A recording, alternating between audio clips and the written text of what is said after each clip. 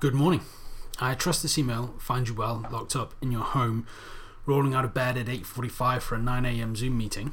You know who you are. I also hope that these daily morning shorts from me will, in some small way, as we all batten down the hatches for another month at least of necessary, although probably avoidable, national lockdown. My goal is to provide you with a little dose of positivity and useful information that will help you maintain health and strength during November. I'll keep it brief and impactful. First up, a short list of books I've loved and highly recommend in each of the 5 arenas of physical health. In food, I recommend Food Fix by Mark Hyman. Food is so much more than nutrition. It is ethical, environmental, cultural, economical, ideological, social, religious, and it is enjoyment. By far the most important factor going into what we should eat, but unfortunately one of the lesser known, is how our food system affects our environment. Food production is a huge carbon emitter, this is true, but what is less known is that our food system has the potential to be the biggest carbon sink we could hope for, and our best chance against devastating climate change. There are in fact 2 paths ahead of us. One leads down a dark road towards mass starvation, irreparable damage to our environment and irreversible climate change, and the other towards plentiful food, reversing desertification, enhancing our environment and reversing climate change. Food Fix illustrates the problem and the solution quite elegantly. I highly recommend it. In the realm of fitness, I would recommend Can't Hurt Me by David Goggins and The Spartan Way by Joe DeSena. If you are struggling for motivation to train through the next lockdown, read either of these. Both are calls to action to do something about your physical fitness, although extreme at times, with stories of parking a mile away from the hospital and making your labouring wife walk the rest of the way, or completing the Navy SEALs Hell Week on broken legs. These stories of people completing extreme challenges and going to extreme lengths to test themselves make it a lot harder to punk out of doing a few chin-ups and pistol squats.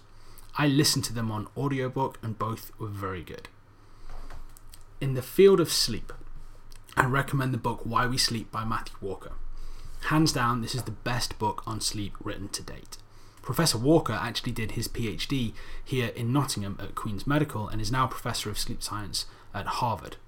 This book will make you value and understand your sleep more, maybe even enough. It should be required reading for everyone. Read it, enough said.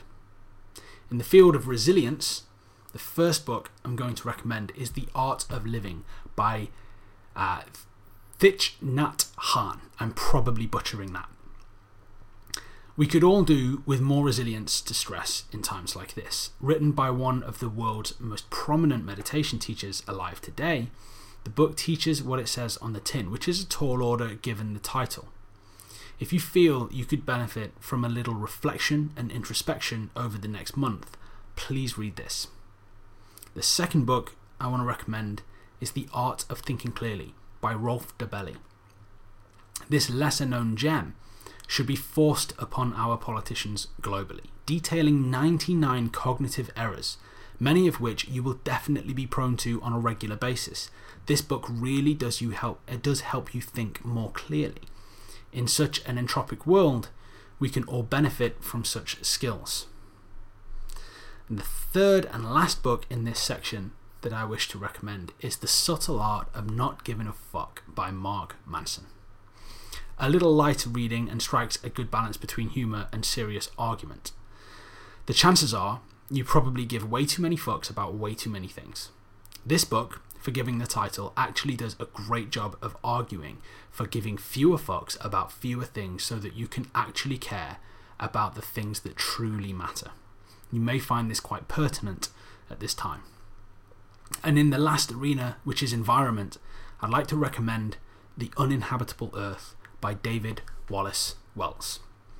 And I am sorry to be grim, but climate change will wreck our world and our children's lives far more than coronavirus, Brexit and Trump combined.